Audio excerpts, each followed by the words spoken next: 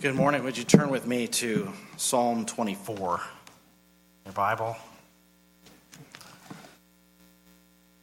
It's good to be with you. Thankful for the opportunity. Always a blessing to fellowship with you all. I bring you greetings from our church, Falls Berean Bible Church, where seems like it's been some time since we did have an opportunity to fellowship together, but I know we had at least a number of years ago to have a passion service with some of you around Easter time. I want to bring a message this morning on Psalm 24, worshiping the King of Glory. And if you've read through the Psalms, some of this psalm sounds familiar. Even if you read consecutively, you would have just read about 10 Psalms before some of the same content. And so as we read through Psalm 24, if you don't recognize that, I'll just point it out, but then we'll look and see what this psalm is teaching us about the Lord. This is a psalm of David. David writes, "The earth is the Lord's, and the fullness thereof, the world and those who dwell therein. For he has founded it upon the seas and established it upon the rivers. Who shall ascend the hill of the Lord, and who shall stand in his holy place? He who has clean hands and a pure heart, who does not lift up his soul to what is false, and does not swear deceitfully. He will receive blessing from the Lord and righteousness from the God of his salvation. Such is the generation of those who seek him, who seek the face of the God of Jacob." Selah. "Lift up your heads, O gates, and be lifted up, O ancient doors, that the King of glory may come in. Who is this King of glory? The Lord, strong and mighty, the Lord, mighty in battle. Lift up your heads, O gates, and lift them up, O ancient doors, that the King of glory may come in. Who is this King of glory? The Lord of hosts, he is the King of glory." Selah. May the Lord bless the reading of his word to our hearts. And if you recognized in verse 3 that question, who shall ascend the hill of the Lord? That's what I'm talking about. If you look back at Psalm 15, Psalm 15, just read these 5 verses. Again, a psalm of David. "O Lord, who shall sojourn in your tent, and who shall dwell on your holy hill? He who walks blamelessly and does what is right and speaks truth in his heart, who does not slander with his tongue and does no evil to his neighbor, nor takes up a reproach against his friend, in whose eyes a vile person is despised, but who honors those who fear the Lord, who swears to his own hurt and does not change, who does not put out his money at interest and does not take a bribe against the innocent. He who does these things shall never be moved." What is David talking about? He's talking about the worshipers of Yahweh, the worshipers of the King. And there he asks the question, who will dwell with, who will commune with the Lord? And that is answered by David in Psalm 15. It's really answered here in this psalm as well. There is a life that we would say is fitting for those who serve and worship the Lord. God gives direction to his people to live according to his word, according to his laws. And this psalm asks that question in verse 3, but prior to it, there's an establishing of the greatness of the King who is being worshipped. I think you see that in verses 1 and 2, and then that question, verse 3, of who are his worshipers, who rightfully can dwell with God, worship God in his holy mountain. But then there's an additional element to this psalm in verses 7 through 10, which describe the entrance of one into or in through everlasting doors. And his name is Yahweh. He's the King of glory. And so what is this psalm talking about? What's the particular emphasis of this psalm beyond just what was in Psalm 15? And if we could go back into the Old Testament and think about the people of Israel and how they fought their battles, some have suggested that this psalm is a sort of song or a chant that at the end of a victorious battle, they would come to their capital, perhaps Jerusalem as it was established, and there would be a grand entrance of the Ark of the Covenant, which symbolized the presence of God. There'd be an entrance of praise and rejoicing for God giving them the victory. Sort of like if you've ever heard of a Roman triumph, as they won a battle and came back, there's a parade of celebration, and the one who led in the battle is acclaimed for what he has done in leading the people. But in Israel, we do understand that God went with his people into battle. Whether Jericho or at other times in Israel's history, the Ark of the Covenant was actually taken out into battle. Of course, when it was the sons of Eli, the Ark of God was taken, and God, though the symbol went with, he did not go with, and that one ended in defeat. But that symbol of the presence of God in the land of the Philistines, God demonstrated his authority over those false gods, as even the ark was taken, and in Dagon's temple, Dagon ends up on his face before the symbol of Yahweh's presence. But what about those battles when he is victorious? And I think this psalm, and by some would suggest this is a psalm that could have been sung in celebration. The psalms were meant to be sung, chanted, read, certainly, and this would be fitting for such an occasion.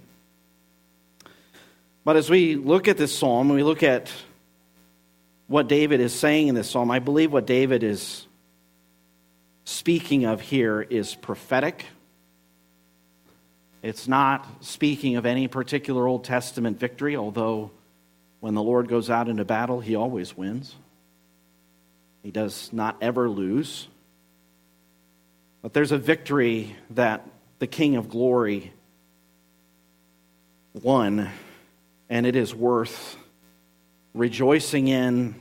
And even as I've listened to the hymns this morning, the songs this morning, text of Scripture this morning, there's some reverberations from what we've heard already we can see in this psalm. But let's begin with just what David expresses at the beginning.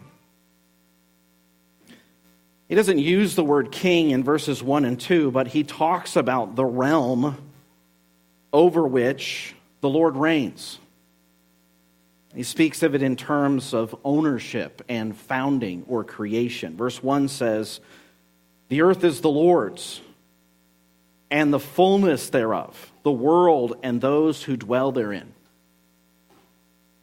Yahweh, the self-existent, life-giving, eternal, unchanging, sovereign God, he has built this world, he founded this world, and he owns this world and absolutely everything in it.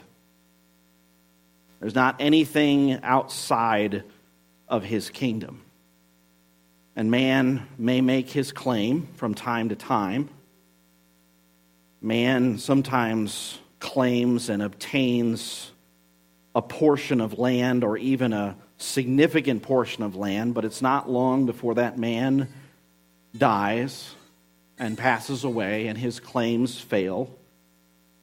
But the Scriptures not only say the earth is the Lord's, but it says the fullness thereof. So not only the whole globe and everything on it, mountains, hills, oceans, But he says in Psalm 50, "For every beast of the forest is mine, the cattle on 1,000 hills. I know every bird of the mountains, and everything that moves in the field is mine. If I were hungry, I would not tell you, for the world is mine and all it contains."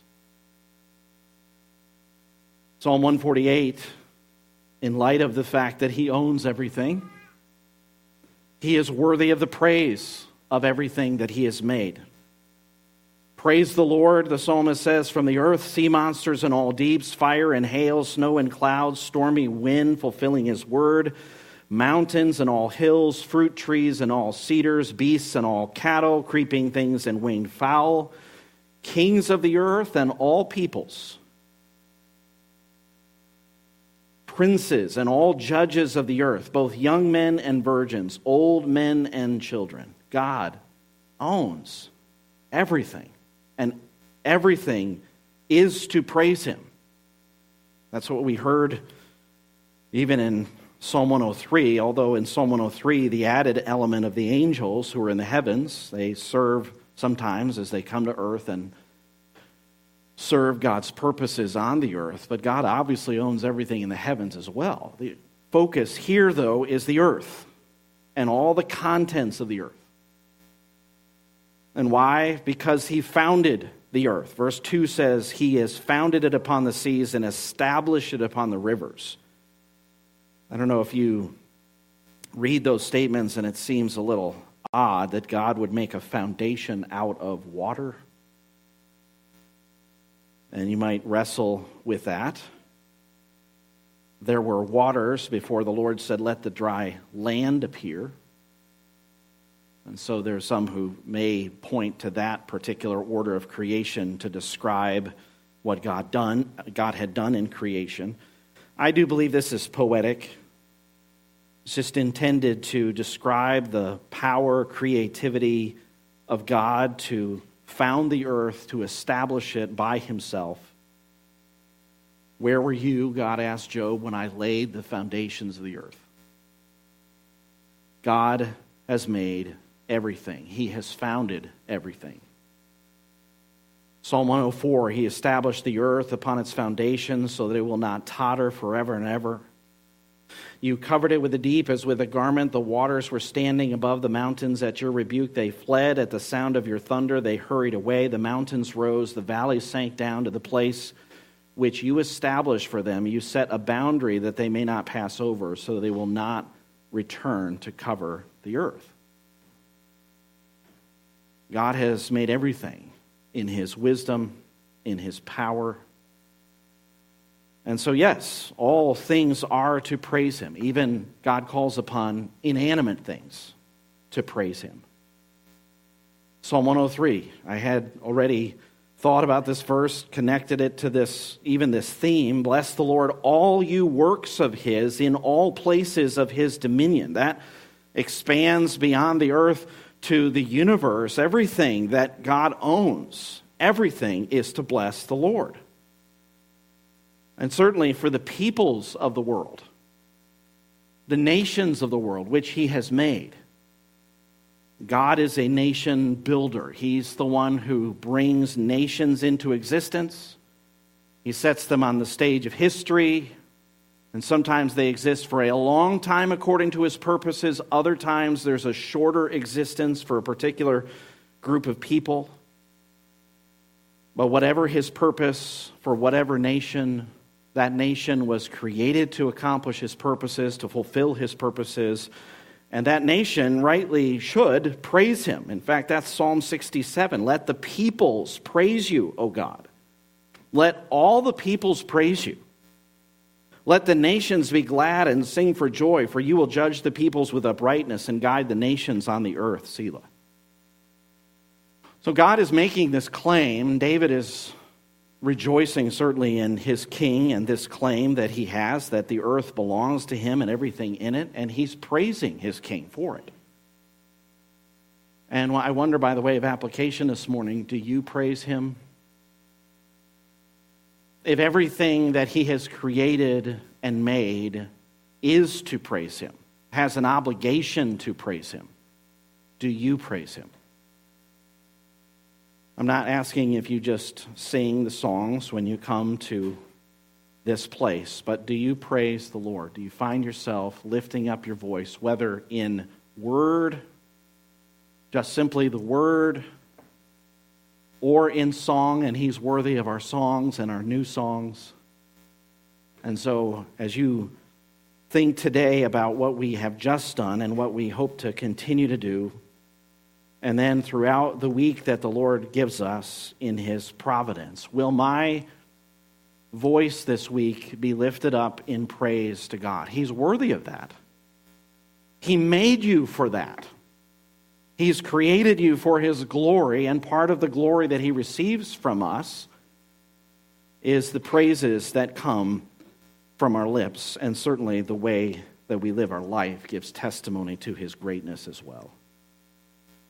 Now, if you don't worship the Lord, if you don't talk about the Lord, if you don't praise the Lord, you realize that you're missing one of the purposes for your existence. He's created you for that very reason. And sometimes we find ourselves praising other things, praising things that we see, praising a sports team or whatever it might be, but what is most often on your lips? Is it the praise of the Lord? He's certainly worthy of that. And His Word gives us many truths to meditate on, to praise Him for. And as you think about the cattle on 1,000 hills, or every beast of the forest, or even those birds that we see that are flying around, we see the beauty, we see the creativity of God. He made that. And why don't I praise Him? It's really unbelief and a failure of faith to see that all these things testify to Him. This is my Father's world. Oh, let me ne'er forget that though the wrong seems oft so strong, God is the ruler yet. I came across a stanza to that I had not sung before. This is my Father's world. Why should my heart be sad? The Lord is king. Let the heavens ring. God reigns. Let earth be glad. If somebody followed you throughout the course of your week, would they hear you singing? You might say, well, nobody wants to hear me sing. God wants to hear you sing.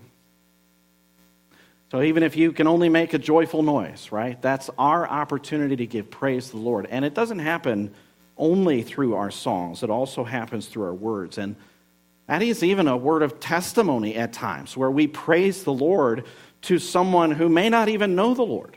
Gives us an entrance in for the sake of the gospel as we talk about our great God. The earth is the Lord's. That's the claim. This is His kingdom. This is the King. Worship the King. Praise the King. But in verse 3, David asks the question, who shall ascend the hill of the Lord? And who shall stand in His holy place?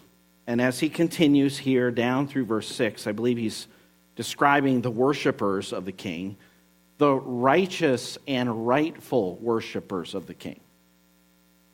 I say the righteous and the rightful. Righteous because the way that they're described is righteous. Rightful because those who live in such a way are pleasing to the King and have a right to worship Him. If you live a wicked life contrary to God's law and word, we don't deserve to. Praise the Lord, by His grace, He changes us and saves us so that we might become like Christ and then one day find ourselves according to the description that's given here. But this is a solemn question as he begins to describe the worshipers. Who shall ascend the hill of the Lord? Who shall stand in His holy place? It's a solemn question. Who can even enter into rightly the presence of our God, who is a consuming fire, who is holy? There is none like Him. Who can enter into the presence of Yahweh, the self-existent, unchanging, life-giving, eternal and sovereign God? And then not only entering in, but who can stand there The picture of worship is to bow before God. One commentator said, as this verse describes, he says, this is a fine picture of worship. Not because, obviously, bowing is appropriate, but there's also the idea of ascending up into the hill of the Lord, this dominion of this great king who dwells upon the mountain and then stands there before him in that holy place. We find in Scripture at times individuals going up on the mountain, worshiping the Lord. Abraham did it. God provided a ram in the place of his son, and he worshiped the Lord there. That's what Moses did on Sinai. That's what the disciples did as they went up the Mount of Transfiguration and did not know what the Lord had in store for them there, but as they began to see Christ light up, they saw his glory, and there was a time certainly of worship there.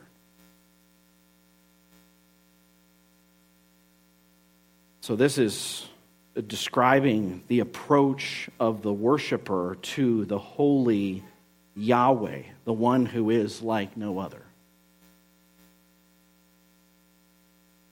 What makes a place holy? Well, God made everything.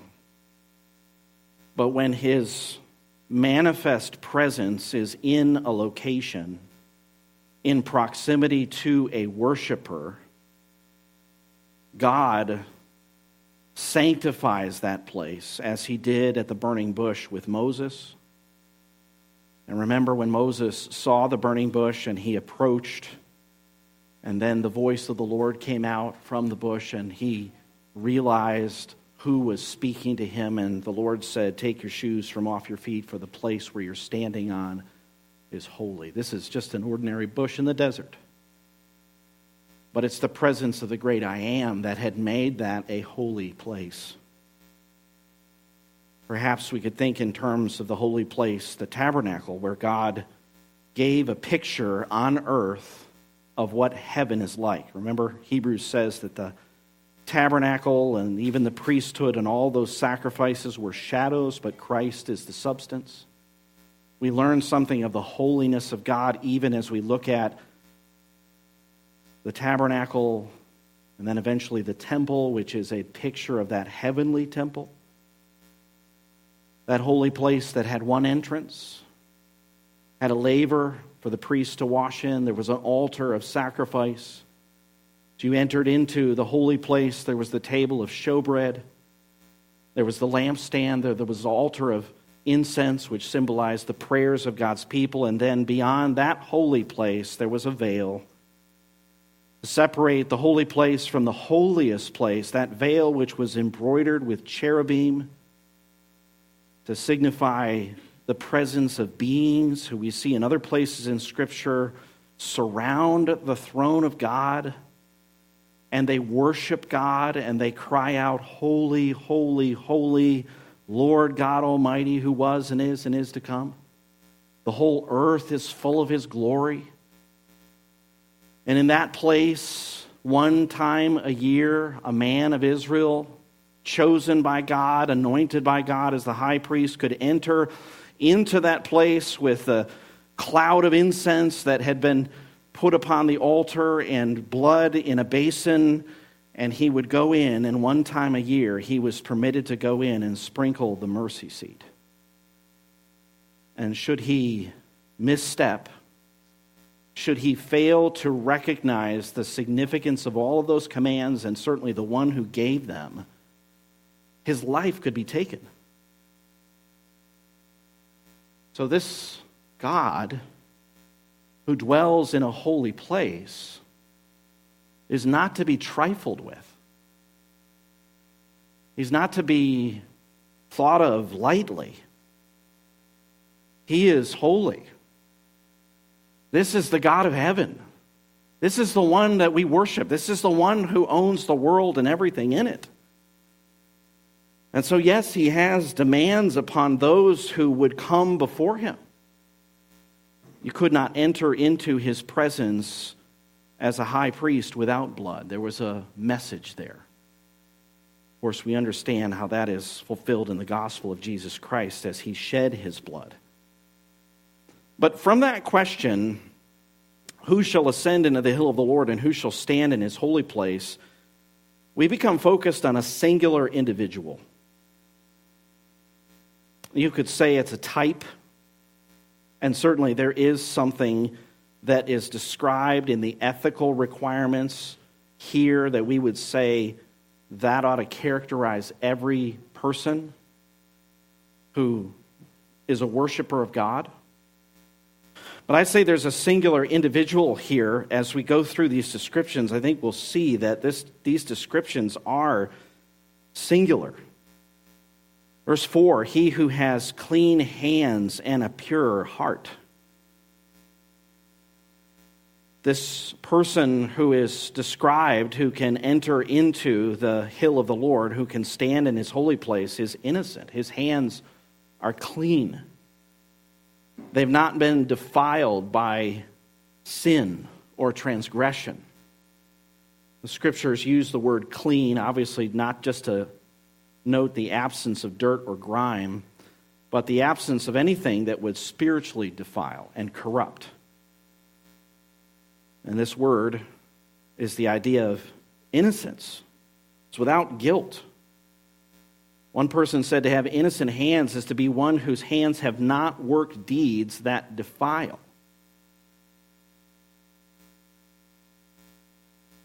And so I think if we ask that question this morning of ourselves, who shall ascend the hill of the Lord? Who shall stand in his holy place? He who has clean hands. Can you look at your hands and say that they are clean? Have you ever done anything with your hands? Have you ever done any deeds against God, against someone else? Have you acted in sinful ways? Have you used your hands to do harm? Micah chapter 7 describes the wicked in the time that Micah prophesied, and he said, concerning evil, both hands do it well. They were ambidextrous in evil. And if we're honest, we really don't fit that category. We're born into this world as sinners. We don't have clean hands. We need our hands cleansed. Well, let's keep going. It says, a pure heart. He who has clean hands and a pure heart, and it's not or, so it's both. The Song of Solomon uses this word. The husband describes his spouse as the pure child of the one who bore her. And later he speaks of purity as the sun, without any fault, without any blemish is the idea. So if you think about the heart, a pure heart, a heart without any faults, no marks or blemishes that would mar its perfection. Is that your heart? Is your heart uncontaminated, free from any blemish? Blessed are the pure in heart, we read this morning, for they shall see God. But the reality is that none of us are pure. Our hearts are wicked and sinful. Proverbs 29, who can say, I have made my heart clean, I am pure from my sin? Well, we're in need of cleansing in God's grace. We're in need of what David said in Psalm 51. Same writer said, create in me a clean heart. He knew that his heart was not pure. He knew that his heart was not clean. He knew that he needed a change from God. And when his heart was right, he asked the Lord, let the words of my mouth, the meditation of my heart be acceptable in thy sight, O Lord, my strength and my redeemer. Needed his heart cleansed. He goes on and says, who does not lift up his soul to what is false and does not swear deceitfully. I think the phrase, who does not lift up his soul to what is false, could be applied in a number of ways, but I'm going to suggest it applies to, in the Old Testament, to idolatry. To idolatry.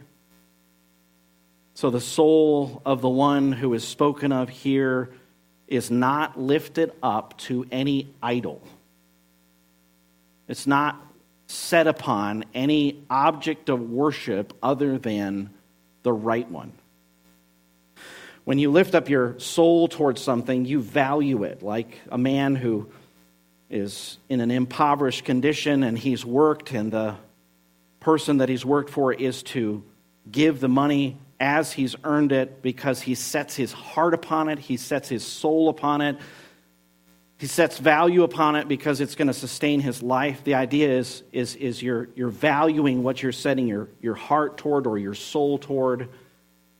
And you can find at times in Scripture where someone is setting their soul upon or setting their heart or lifting up their heart to sin, valuing what God hates. In Ezekiel 18, verse 5, speaking of one who is righteous, he does not eat at the mountain shrines or lift up his eyes to the idols of the house of Israel. So he doesn't lift up his soul or even his eyes to that which God hates and is not truly a rightful object of worship. But you could follow this through the Psalms and see at different times the idea of lifting up your soul to the Lord involves trust. Psalm 86, verse 3, "Be gracious to me, O Lord, for to you I cry all day long. Make glad the soul of your servant. For to you, O Lord, I lift up my soul." I lift up my soul in trust. I lift up my soul in hope. I'm lifting up my soul in worship. I'm setting my soul to you. And God is true. But what he says in the psalm is he does not lift up his soul to what is false. So there's the absence of trust in anything else. The worshiper of the Lord lifts up his soul to the Lord and not to anything else. He doesn't place a value on anything else. When it says he does not lift up his soul to what is false, the idea there is what is worthless. It is false. It says something about God that's not true. Could be an idol. And I would just ask you this morning, have you ever lifted up your soul towards what is false? Have you ever set your heart upon something that was displeasing to God or an object of your trust and hope that was not appropriate, that was not fitting, that was not God? The one who's described here, this singular individual, has never lifted up his soul to what is false. And he has never, verse 4, sworn deceitfully. So, in addition to his soul being untainted by idolatry, he also is living a life that's marked by integrity. Mentioned that back in Psalm 15, the one who swears to his own hurt or damage and does not change. That means he keeps his word. Doesn't ever make a promise or swear and then prove false. No, this one always proves true.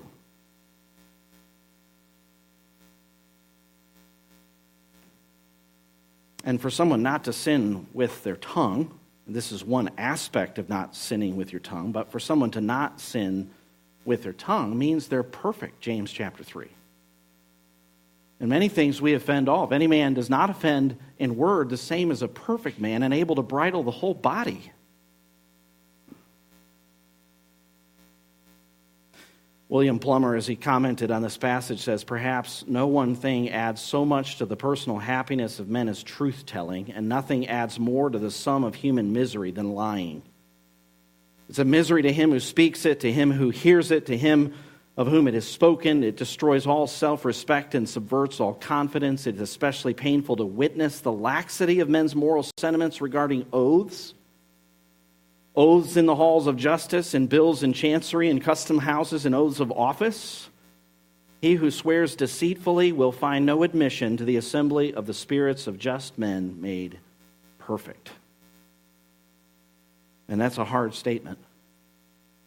Apart from Christ, that sin alone will put you in an eternal lake of fire. I say this is a singular individual. Look at verse 5. He will receive blessing from the Lord. and righteousness from the God of his salvation. So the one who has clean hands and a pure heart and does not lift up his soul to vanity or to falsehood, does not swear deceitfully, this is the life that God blesses. This is the life that God blesses with righteousness. This is someone who has lived an innocent life, a perfect life, a life that's pleasing to God.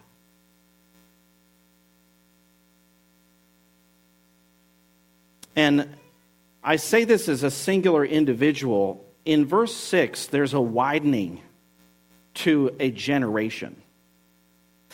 Verses 4 and 5 is an individual, but verse 6 says, such is the generation of those who seek him. The generation of those who seek the Lord. And we would say, well, based upon the description there, if this is a singular individual, if I know that that's not me, how could it be the generation of those who seek the Lord? And we'll come to that in just a moment. I do want to look at verse 6 for a moment and just highlight the fact that a generation can be a description of a group of people. It doesn't have to be time-oriented. It could be a generation, for instance, in the New Testament, a generation of vipers. Spoken of the Pharisees, the Sadducees, those who opposed Christ, John the Baptist, generation of vipers. They're characterized by their venom and their subtleties, their deceptiveness, describing their character. But this is describing a generation or a group of those who seek the Lord. So singular individual, yes, but then he broadens it out to those who seek the Lord. So those who seek the Lord, this is true of their life. Or it will be true of their life. It will be true. Because those who are given the gift of righteousness, God saves, he justifies, he sanctifies, and you could say that though it's not perfect, that a person who's being sanctified, verse 4, is growing in those things. And sanctification through life means that I may find myself having sworn deceitfully, but I repent of that, I turn from that, I seek God's forgiveness for that, and I start again to walk in the way that is pleasing to God. But that's not all. Because there's coming a day, if we understand that the gospel and the doctrine of salvation, it's not just justification or sanctification, it's also glorification. There's our hope. Right? Luke, be perfect. Just as your Father in heaven is perfect. And that's Jesus' direction, and that's where we're striving. But as we strive for that, we realize I know that's what he's commanded of me. I know that's how he's directed me. I know that the word is there to guide me. The Spirit is there to help me. But the fulfillment of that does not come until glorification. And in glorification, I will be described like this. Because my life will be it will be conformed to the image of Christ. And that's God's purpose for me. That's the destination for me. But I praise the Lord that this psalm doesn't end with verse 6. That there is a singular individual who is the King of glory, who can be described as it says in verse 4 and 5. And he has stood in my place, and he has entered in before me as the forerunner. That's what Hebrews says of Christ, that he's the forerunner. This is an interesting portion of this psalm. And for those who look at this as some kind of an Old Testament scene, I think the difference between seeing this as an Old Testament scene after a battle and what Christ did as he was victorious over his enemies is just that mention of those ancient doors. Those everlasting doors in verse 7 and verse 9. From earth in verses 1 and 2 to the hill of the Lord, and now as you ascend the hill of the Lord, where do you end up? You end up at some gates. You end up at a city. That city has doors. They're everlasting doors. And the call, and some have envisioned this, Ambrose, early church writer, envisioned this as an angel who makes the call to those gates, to the gatekeepers, to open the doors. Lift up your heads, O gates, and be lifted up, O ancient doors, that the King of glory may come in. So the King of glory has approached, and the King of glory is about to enter into that heavenly city after accomplishing his victory. The question then comes from the gatekeeper, who is this King of glory? And the answer is not any earthly king that you could imagine. You can think of some great kings who've accomplished a lot on this earth, but no one like this king. This is not Alexander. This is not Nebuchadnezzar. This is no earthly king that accomplished some earthly victory. This is a king who came from heaven to earth to defeat his enemies, and now he's entering back in. Who is this King of glory? The angel asks, and the angel replies, the Lord, strong and mighty, the Lord, mighty in battle. So this cry for the gates to open, the answer to the question, it's Yahweh. Yahweh is the one who owns everything, verses 1 and 2. Yahweh is now entering into this city, the one with everlasting doors. And his name is uttered, and his might is declared. He is called strong and mighty. Exodus 15 spoke of the Lord as a man of battle. The word man is not the same as Adam or Adam, but indicating the Lord had become victorious over his enemies there in Egypt. But here there's an emphasis on his strength and his might, and then it says the Lord mighty in battle. So not only is his identity declared and his praises are given, but his victory is declared. And what's the victory? What was the battle? And you can look at the Old Testament and see lots of battles. We don't need to rehearse all of them, but just think of the battles the Lord won in the Old Testament.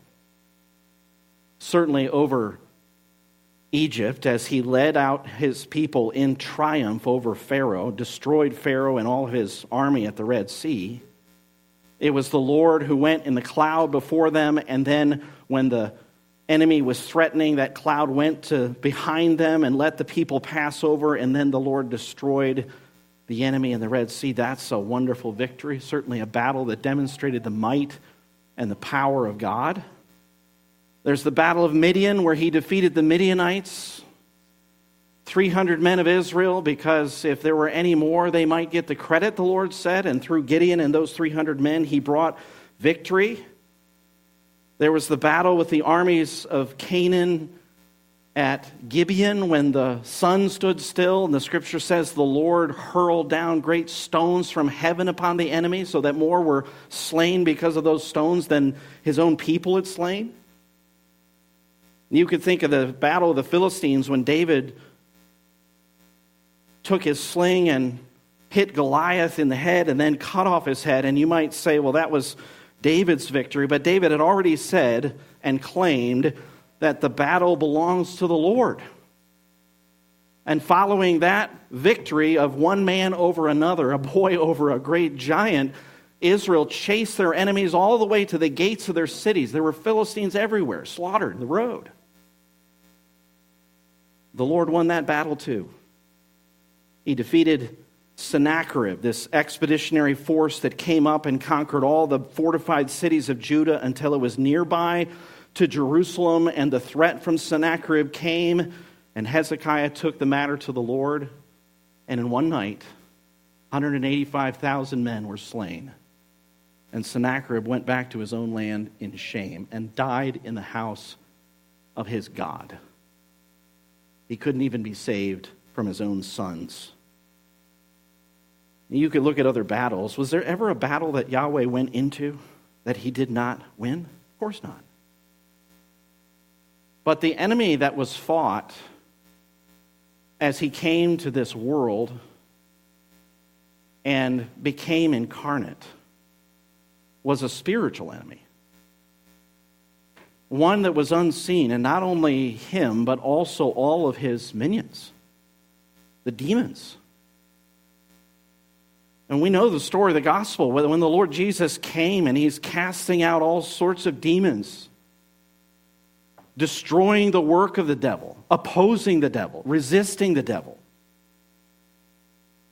That he came and he did battle. And I love one pastor, as he was preaching on the victory that Christ won, he said Christ actually came and he took the weapon that the enemy had and he used it against himself and he defeated him.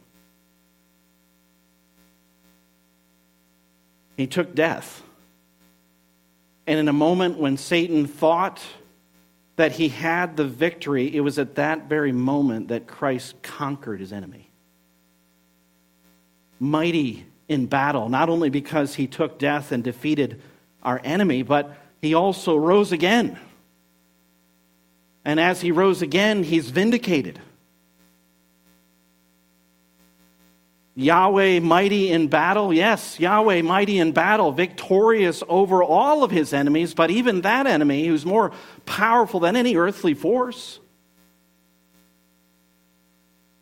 that's the one who's knocking on heaven's door, so to speak.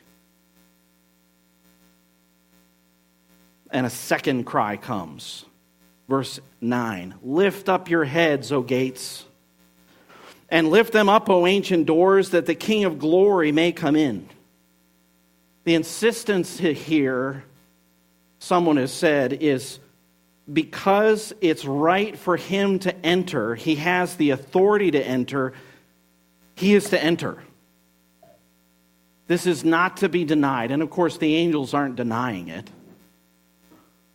But the cry or the call comes again, and as that call comes, lift up your heads, O gates, and lift them up, O ancient doors, that the King of glory may come in. Who is this King of glory? The question comes again, and it's not answered the same way. It kind of looks like it at first. This isn't just a direct repetition, immediate repetition. It says the Lord of hosts, he is the King of glory. The Lord of hosts, the Lord of armies. Who are those armies? Well, there's the army of angels that he made, all of whom serve him and worship him. Of course, the devil and his angels defected, but they were defeated, and he is going to deal with them. Finally, we see that from the Word of God, and he rules over them. So there are those hosts, there are those armies. And then you have the human armies. The Israelites were called the host of the Lord.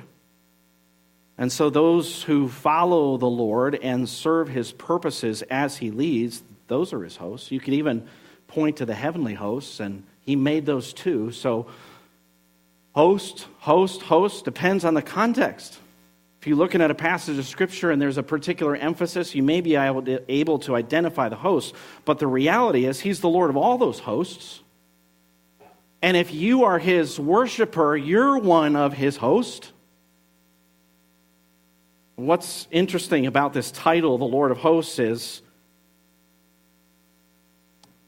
when we're talking about Yahweh, he is almighty.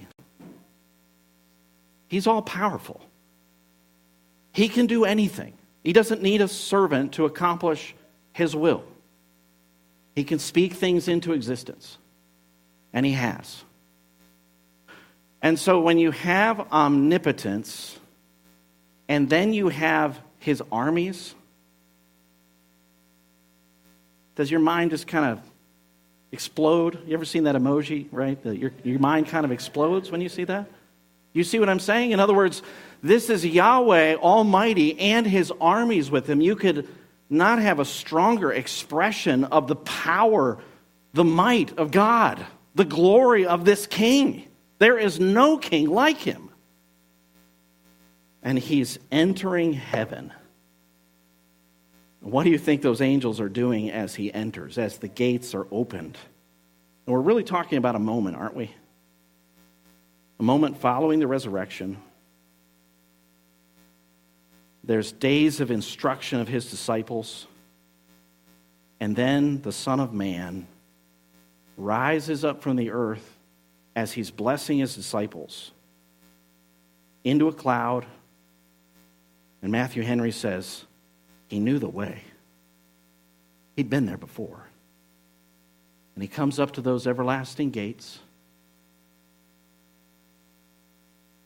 to the praise of all of the angels, to the delight of the Father, to come. Here is heaven's King. Here is the King of glory coming to sit at the right hand after accomplishing his victory. For us, a man has entered into the heavens. Not only a man, the God-man, the one who has obtained for us that righteousness, which when we believe upon him is then imputed to us. And then he works out his will and his grace in our lives, and we start to live, verse 4 and 5. Praise the Lord for the King of glory. Are you worshiping him today? You might have come today and your eyes are not on him. Perhaps they're on something else. I just want to encourage you today to worship the King of glory. Let's pray. Our Father in heaven, as we bow, we do praise you for sending your Son to this world. We thank you for his victory. We thank you for his glory. We thank you that that glory that he has will be shared in some way with those who have followed him. We will never gain that essential glory that he has as God, but you will, by your grace, grant us a likeness to Jesus. We will reign together with him. We thank you for his victory today. And I do pray, Lord, if there's someone here who does not know the Lord Jesus, has never turned from their sins and put their trust in him for salvation, for that gift of righteousness, that today would be a day when they turn from their sins and trust in him and find eternal life. And we ask these things in Jesus' name. Amen.